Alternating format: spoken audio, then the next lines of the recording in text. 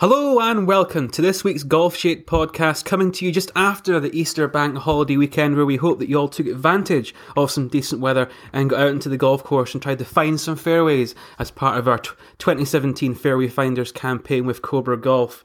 Obviously, a great week on the PGA and European tours, where Eduardo Molinari came back from the dead almost as a player, a guy whose career had really fallen off the planet. He came back to win the Trophy Hassan, finishing ahead of Paul Dunn in the playoff. He finished birdie, eagle, and birdie in the playoff. An incredible finish there for the Italian, who was formerly a Ryder Cup player, of course, 7 years ago. And over in America, Wesley Bryan, who's enjoyed a remarkable rise from being a trick shot star to now a PGA Tour winner, winning the Heritage at Harbour Town.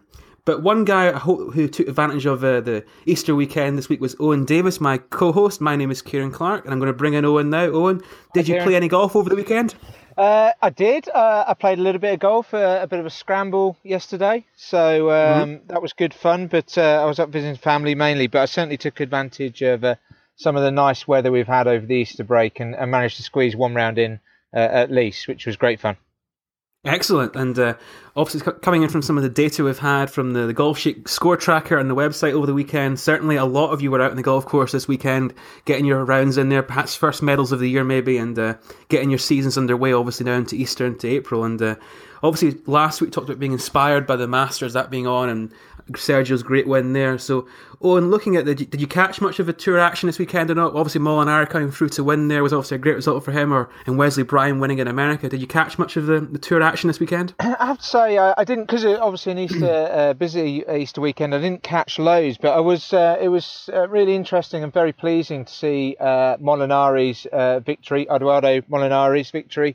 Really coming back, like you say, from the dead and fighting back to regain his tour card proper and really make an impact on tour again. It was it just shows that although golf is a very fickle game at times, you can come back and you can reach some really low points, whether it's like us playing in the weekends on the monthly medal or whether it's on tour. You can reach some low points, but there's always some light at the end of the tunnel. Oh, absolutely, that's very true. And I remember actually I was there when he last won an event on the European Tour, the Johnny Walker Championship at Glen Eagles, and I remember standing on the 18th hole behind these guys waving Italian flags, and it was quite interesting.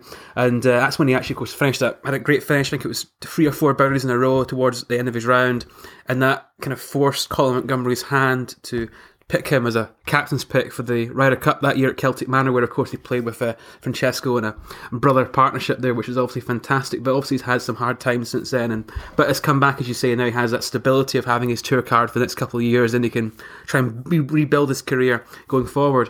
But a guy kind of in the other end of the spectrum was Wesley Bryan, who really was best known, before this year, as being a trick shot artist with his brother George. They obviously all across YouTube and the internet, some reality television shows as well.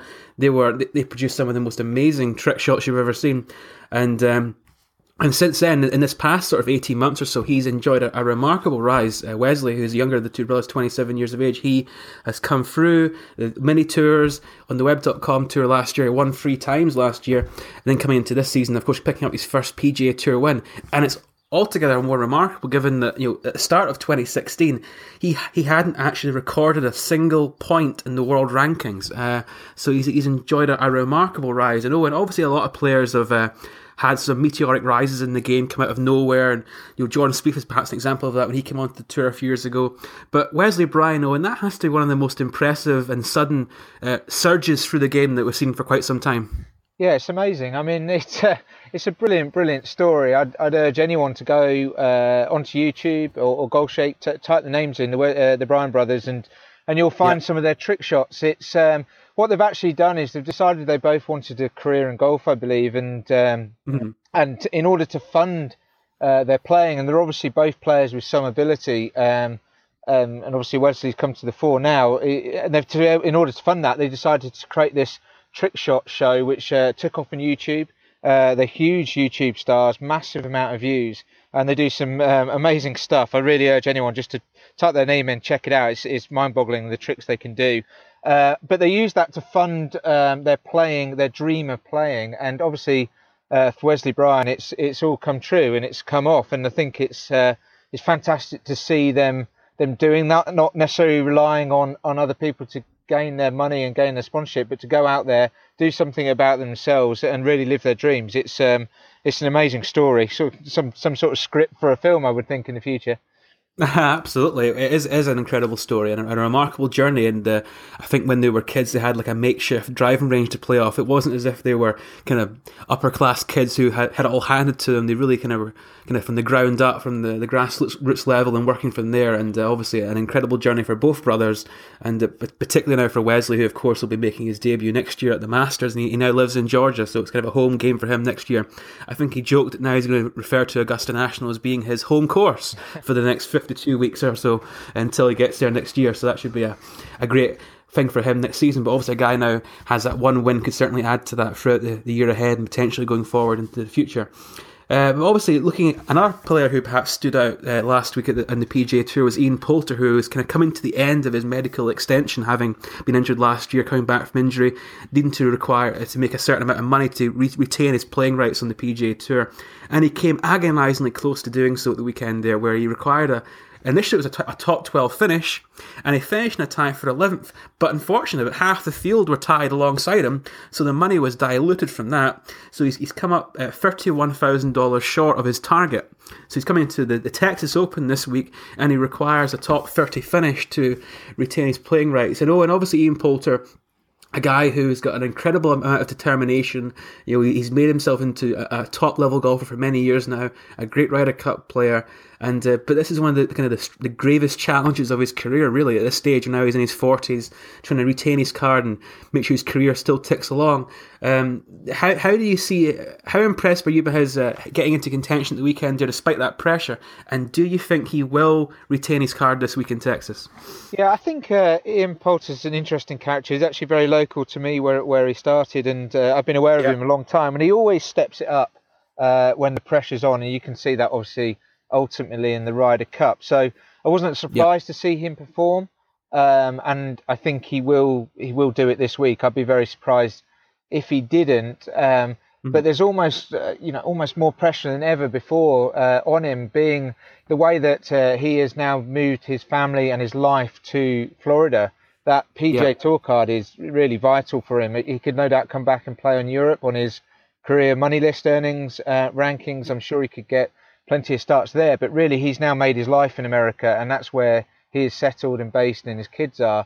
So there's a lot riding on this for him. All in perspective, obviously he's a multimillionaire and has a fantastic lifestyle. So if he doesn't make his card, I'm not sure he'll be too worried. But he obviously wants to be playing at the very, very highest level, and he's still got quite a bit to give over the next 5 or 6 years to the game. So it's a big week, but I'd be very surprised not to see him up there. He's still a class act, and he's still very much an overachiever, and when the pressure's on, there's almost no one better. So it will be a shock if he doesn't do it. Yeah, I certainly agree with that. I'm not sure he'll be signing on if he doesn't get his tour card this year. But obviously a great player, obviously a guy who's a big character. He has his lovers and he has his haters, but he's always interesting. He's one of those few players now who seem to generate an extra bit of attention, a little bit of added celebrity, a little bit of flash and panache to his game, and that people always kind of enjoy that one way or the other. But also now, Owen, we're into the season now. Guys have been out playing this weekend. As we've seen from the score track, have been very busy. And one thing that I always like about this time of year, when we get towards the summer, is twilight golf. And we had an article on Golf Shake last week looking at twilight golf and picking out some of the best deals across the UK and Ireland. Looking at top 100 golf courses and finding the ones that had twilight offers. Because obviously many of them are very expensive to play during the day. If you want this year to try and play golf courses for potentially half the price, great golf courses, renowned golf courses such as Royal Dornoch and Ganton, Waterville in Ireland, Royal St Ports, Hankley Common, all these golf courses around the country, which are highly regarded, regularly ranked in the top 100, and try and get them and to play them for a cheaper rate this year. And all the information is there on Golf Shake, so I certainly check that out. But Owen, in terms of twilight golf, it's something that I personally enjoy, but is it something that you in the past have taken advantage of, and which courses have you played? Yeah, I certainly have. I mean, I think, I'm a member of a course, so I tend to have access to the course in the evening, no matter what. But I love that time of year where you can get out there. There's not many people on the golf course. You can maybe, if you want to fly round, you can get round in a two ball in 2.5 hours and and really move around the course quickly and take advantage of that. Or you can go out there and play a twilight rate and just, enjoy yourself, maybe do a bit of chipping around the green and putting, and just take advantage of that time where the course is quiet. There's not too many people about. If it's been a windy day, the wind's dropped. It's a lovely period of the day to play. And certainly I remember taking advantage of twilight rights, mainly when I'm on holiday, actually. I can remember playing Cardigan Golf Club in Cardigan Bay in Wales with the family, being able to get a little bit of time away and just suddenly, run around the course and really take advantage of that. Sun going down over the ocean or over the Irish Sea, and some beautiful spots. So it's something, I think everyone should look at if they're looking to maybe step up the quality of courses they play and access some courses that they wouldn't normally think about playing. It's well worth checking out that list we've created. And as we speak, actually, I'm down here in Kent today and only a couple of miles from Royal Cinque Port. So you've almost tempted me into getting my clubs out later and taking advantage of that one. Excellent. And actually, I must quickly mention there, Owen is on the road this week, today, and I must say this is really kind of a sign of the glamour of show business, the glamour of the Golf Shake podcast. But Owen is joining us right now from the confines of Acosta car park. So obviously, real high quality location right there. But one guy who is also joining us this week, we actually have a guest this week, Kevin Paver, who's a great friend of Golf Shake, and many of you will know him from his blog, Hackers of Single Figures, and also in the YouTube. He has a great YouTube channel there with many followers there, and he regularly updates that. And Kevin was a golfer who he wanted to go from being a high handicap golfer to single figures within a year. I think that was 2014. He tried that challenge and didn't quite get there, which was a bit huge, incredible ask. But it certainly inspired his passion for the game, and he set himself challenges ever since to try and improve his game. And he shares that with everybody. I think it's quite inspiring to people who want to try and do that for themselves. So we shall bring him in right now. Mr. Paver, thanks for joining us in the Golf Shake podcast this week. How are you? I'm very well, thank you for having me. Yes, it's a pleasure. You're the first guest we've ever had, so an historic achievement for you and for us. As they say, you never forget your first, Kevin. So we're very glad to have you here this week. I'm very honoured. And do I get a badge? Is the first question. Well, the man to sort that out there is Owen Davis, but I'm not sure he can get you a badge. He might get you a nice coffee, though. That's the one thing. Yeah. If you get down to Kent, Kevin, from Leeds, you can definitely have a Costa. I'm on my way. Come on, and that is a very enticing offer. Surely that's absolutely right. So, Kevin, we mentioned there Hackers of Single Figures there, of course, which you started a few years ago. Yes. Tell us a little bit about how you got into the game and what inspired the idea to set up the blog. Well, I set the blog up initially purely out of frustration of my own game. I played off probably 24, but knew I had a better game some of the time. And also, I'd read quite a lot of books from people doing similar challenges. So the first one I read was a book called Dream On. I don't know if you've read that. It's about a guy in Ireland who works full-time and wanted to play a scratch round within a year at his home golf club. And so I read that about 4 times and just was so inspired by it. There's another guy, the Dan Plan, who... trying to get on tour, I think, with that with 10,000 hours of practice. So that old theory that 10,000 hours you can become professional at anything. And I was just kind of inspired by all those, and I thought, well, what's a realistic thing for me to do? I've just set up a business, so that potentially allowed me a bit more time and flexibility. I had 2 children and a family, so had commitments there. So I knew scratch just wasn't ever going to be possible because it's just far too much work. So a single figure handicap at my club felt like something that was kind of doable. So, but in the first year I realised that it wasn't. It was much harder than I anticipated. Yeah, but you mentioned there obviously you started at being 24 and you got down to 16 in that first year. So that first year, that was good. The first year. Yeah, so that first year, what did you do in that first year then? Did you work harder on your game on the range? Did you try and play more? Did you go and get lessons? Did you buy new clubs? What did you do to improve your game over that year? Well, the first year I had a lot of lessons and I spent a lot of time on the range. I think what helped me in that first year is I was playing at a golf club. I was a member at a golf club that wasn't the toughest golf course to play. So that higher end, dropping down to 16, was actually relatively, well, not easy, but it was easier than where I'm at now trying to come down, because shaving those shots off, it was just the silly shots. And course management was a big thing. And I worked a lot on my golf swing. What I didn't work a lot on was short game. And that's where I really realised I was massively exposed with my game. But then the second year, it kind of, it just went really stagnant. And reason being is that I realised that when you set up a business, at some point you actually have to do some work. Really? Wow. Yeah, exactly. So that was a bit of a shock. So the second year, I just didn't really. I just got to the place of frustration again, because I'd turn up to my club on a Saturday morning to play in a medal. Having not hit a golf ball all week, I'd turn up on a Saturday morning, expect to score well, score badly, play badly, and just be really frustrated and angry. And it's like, well, you've done nothing all week. Why would you expect to play well? It's a very good point, Kevin. People obviously expect to turn up on a Saturday morning and play well, even though they haven't been at the range at all during the week. And it seems strange that anything else in life you expect to work hard to get the goal. Yeah, but in golf, we kind of have immediate expectations of trying to achieve what we want. But obviously, you drop down 8-9 shots in that first year, and many people listening to the podcast and in Golf Shake, they will be relatively new players or novice players, and they've been inspired by that idea of getting down to mid-teen handicap within that first year. So when you look at your game itself on the golf course, was it a case of, you mentioned the silly shots there and losing shots, was that purely a course management thing? Was it making the right decisions? Was it choosing the right club for certain moments? How did you take those shots off your card, if you like, in that first year? Yeah, it was a lot of course management. It was quite a lot of having a more consistent golf swing as well, though. Right.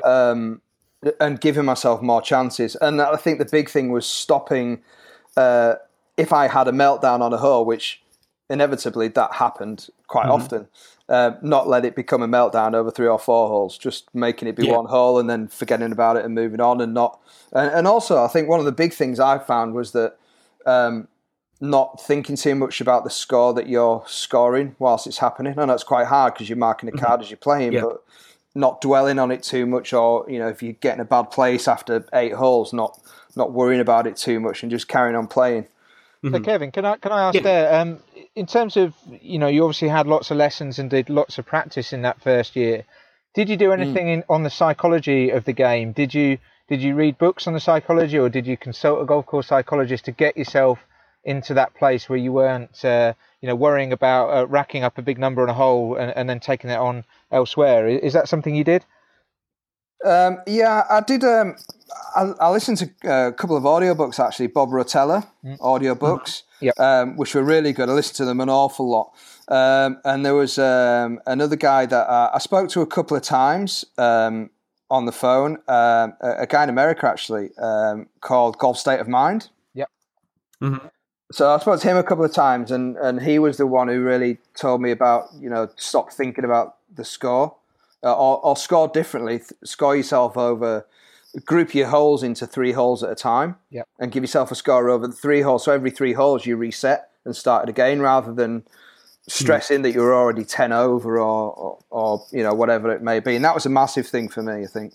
Yeah, it sounds like great advice. I mean, actually, it's something we as golfers do over 9 holes, isn't it? Which is slightly crazy. Yeah. It's 18 holes. And we divide it into 2 nines. But how often do we have a bad front 9 and say, right, we're going to have a great back 9 and things improve?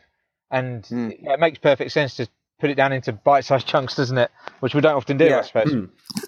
Yeah, and I think the other thing as well. Sorry, Kieran. The other thing was that that's right. I tried to play in as many of the medal competitions as I could. So we used to have them. We used to have midweek medals every 2 weeks. I used to play in those as well as the Saturday medal, because I found that as soon as you get a medal card in your hand, it just gives you extra pressure. Rather than Stableford rounds, you don't have, because you can have a bad hole and it don't really affect you too much. Whereas with a medal card, I just think psychologically you're in a different place straight away before you've even started. Yeah. So I tried to play as many of those as I possibly could. So I started to feel more comfortable with a medal card in my hand. Yeah, absolutely. Sorry, on you go. Yeah, I just wanted to ask as well. What in that first year? What surprised you most about the challenge in terms of the difficulty? What surprised you most about what made it so hard, and what was the most surprising thing about that that you found in that first year? What I found, the most difficult thing I found was taking a game on the range and how I could hit the ball on the range and transferring that to the golf course. I found that so difficult. I found that I was actually practicing on the range a lot, and especially because I started work on the swing through winter, so the course was really wet, and it was hard to go and practice. It was raining a lot, so I'd practice on the range all the time, but actually getting on the golf course, it'd be like, where's that golf swing that I had on the range? How can I not do that? And that was really hard, and I still struggle with that now, actually, to be fair. Yeah, and Kevin, you mentioned there obviously the first year had that great improvement. The second year was a bit more static. How did you get on last year in 2016? Well, the last 2 years were static because I just didn't really do the challenge so much. So it was this year that I really picked it back up. Right. I think last year I moved to a new golf club. So I'm in my second year at a new golf club, which is much tougher. So I think I dropped a shot still last year. But I struggled with golfer's elbow a lot for the last sort of 18 months or so as well. But I actually gave it a proper rest this winter. And touch wood, it all seems okay at the minute. Excellent. So yeah, the golfer's elbow is kind of behaving itself. So this year was and also work was we were in a period where work was just very busy, and it was just so hard to commit time to practicing. And I was doing that thing of turning up on a Saturday and trying to score well.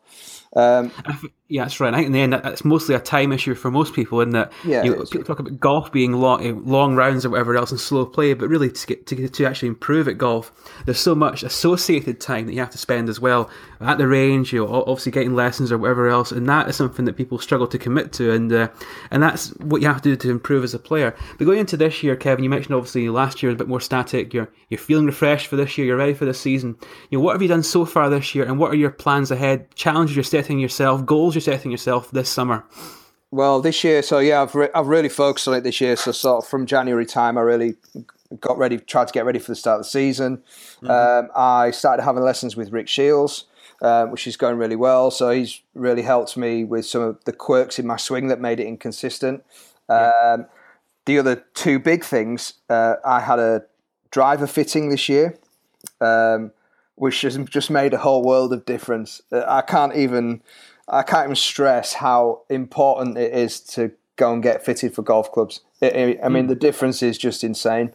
The amount more fairways that I'm hitting since I got fitted for my driver. I'm getting an iron fitting this week as well, because something that's become apparent is that my irons, which are actually off-the-shelf irons, are just not right for me. Right. So I'm going for an iron fitting as well, which again, I'm hoping will... I'm trying to get all these things in order now before the season's really started. So I had our first medal last week, which wasn't very good, actually, to be honest.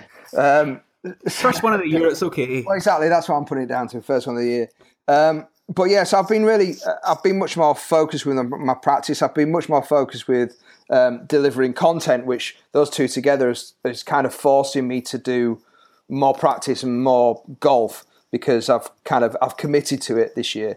So it's even things like I have a putting mat that I have in the house. So, on a night whilst watching TV or whatever it is, I'll just be putting with no real specific focus or drill, but just getting used to the feeling of putting. And so that almost becomes something I don't think about anymore when I'm on a golf course.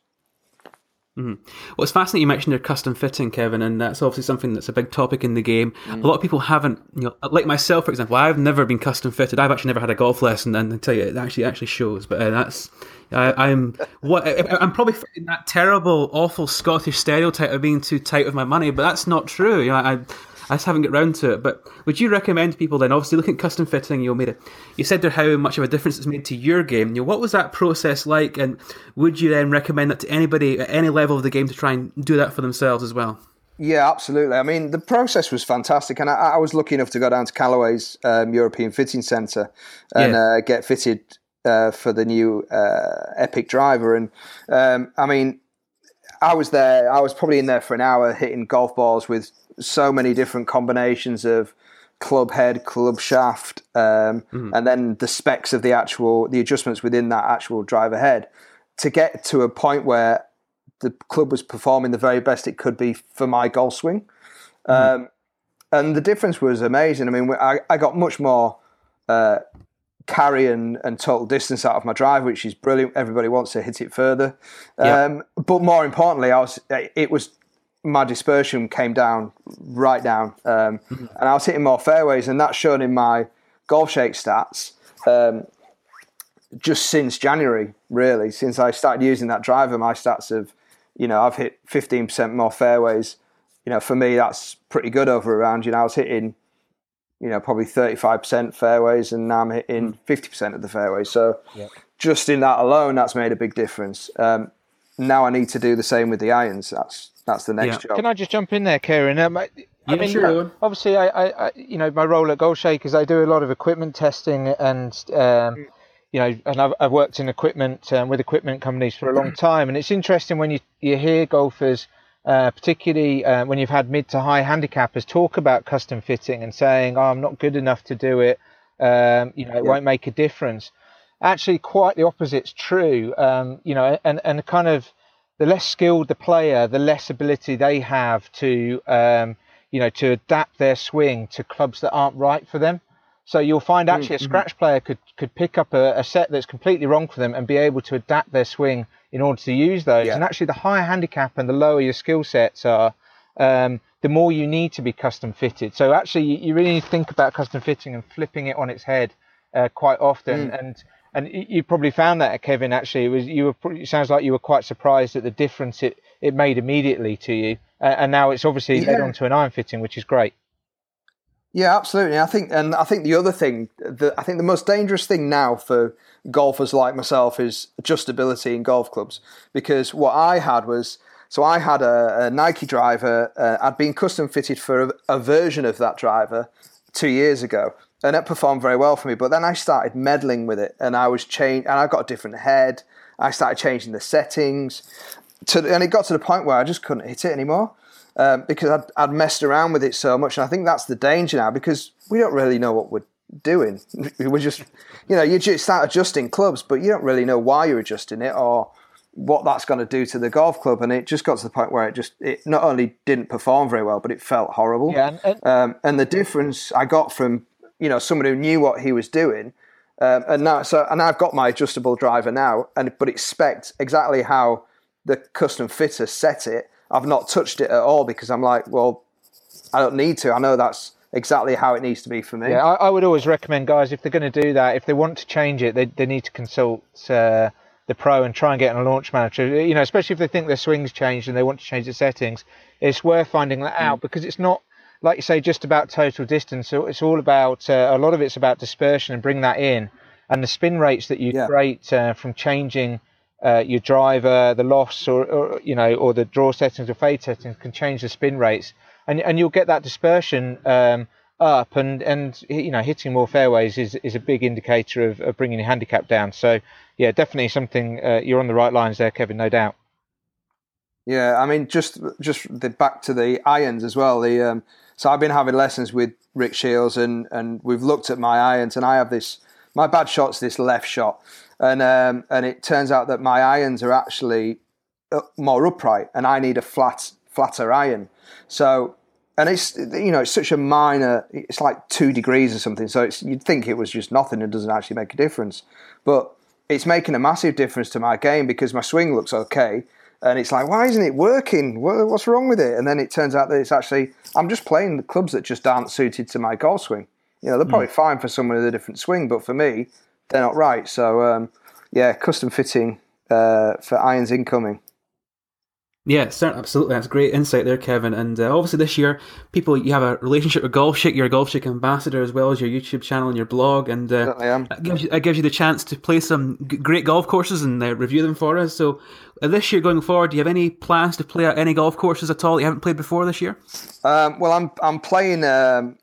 there's quite a lot of nice courses in Yorkshire that I want to try and play this year. I'm actually playing in the Yorkshire Classic, which is a 3-day amateur competition, which is at Alwoodley, Fulford and Motown. So that's at the start of May.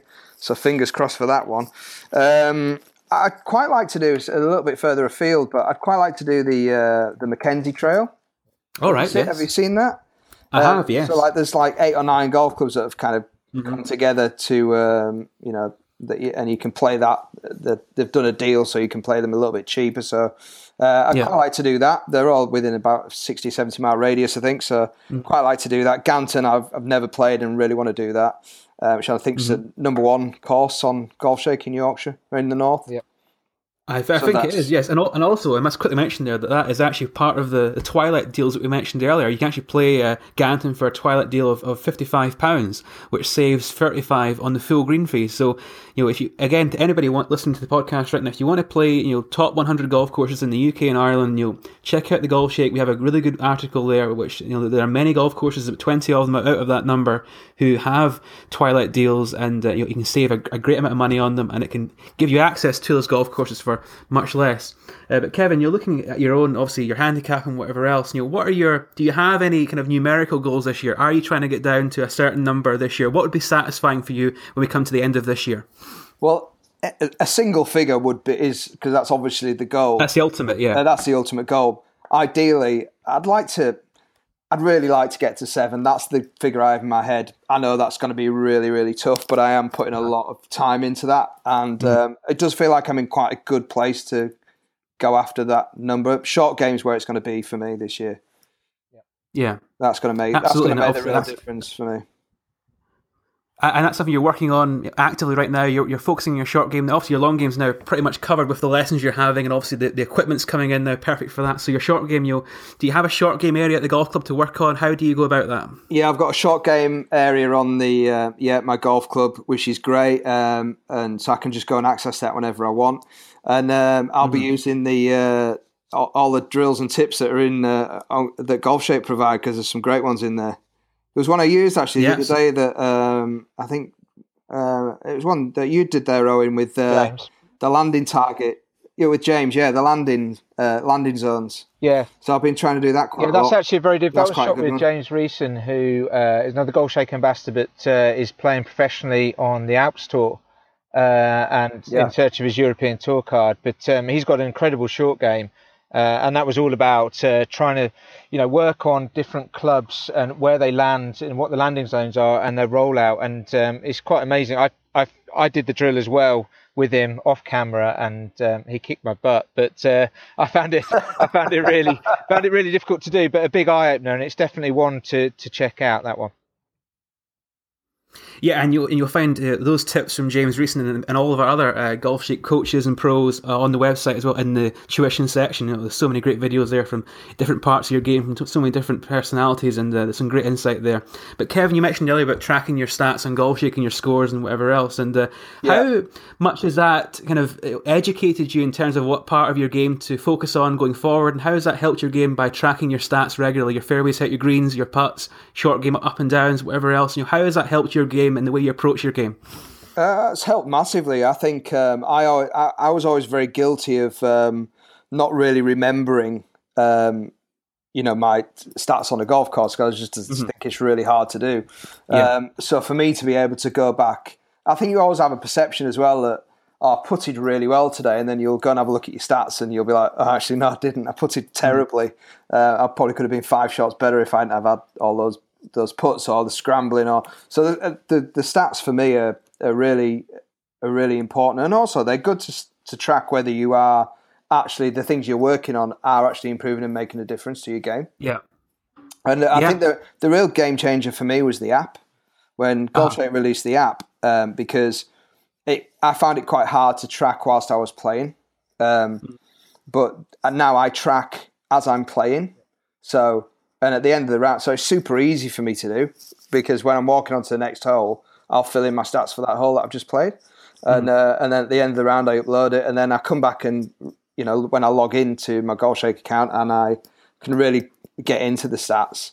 It's all there and done, so it's just made it super easy for me. Kevin, is that something you share with you? Obviously Rick's coaching you at the moment, and I've seen some of your video lessons actually on your YouTube channel, which are fascinating to watch. I'm not sure, when I started watching those, I was thinking, do I want to watch someone else's lesson? And I find them brilliant. I find them absolutely enthralling to watch. It's actually quite good fun to see how someone else's game's changing and what a big difference they can make. But the stats in particular, is that something you would share with Rick to allow him to assess them and have a look at them, or is that just information you'll take along to the lesson and say, look, this is what the stats are showing?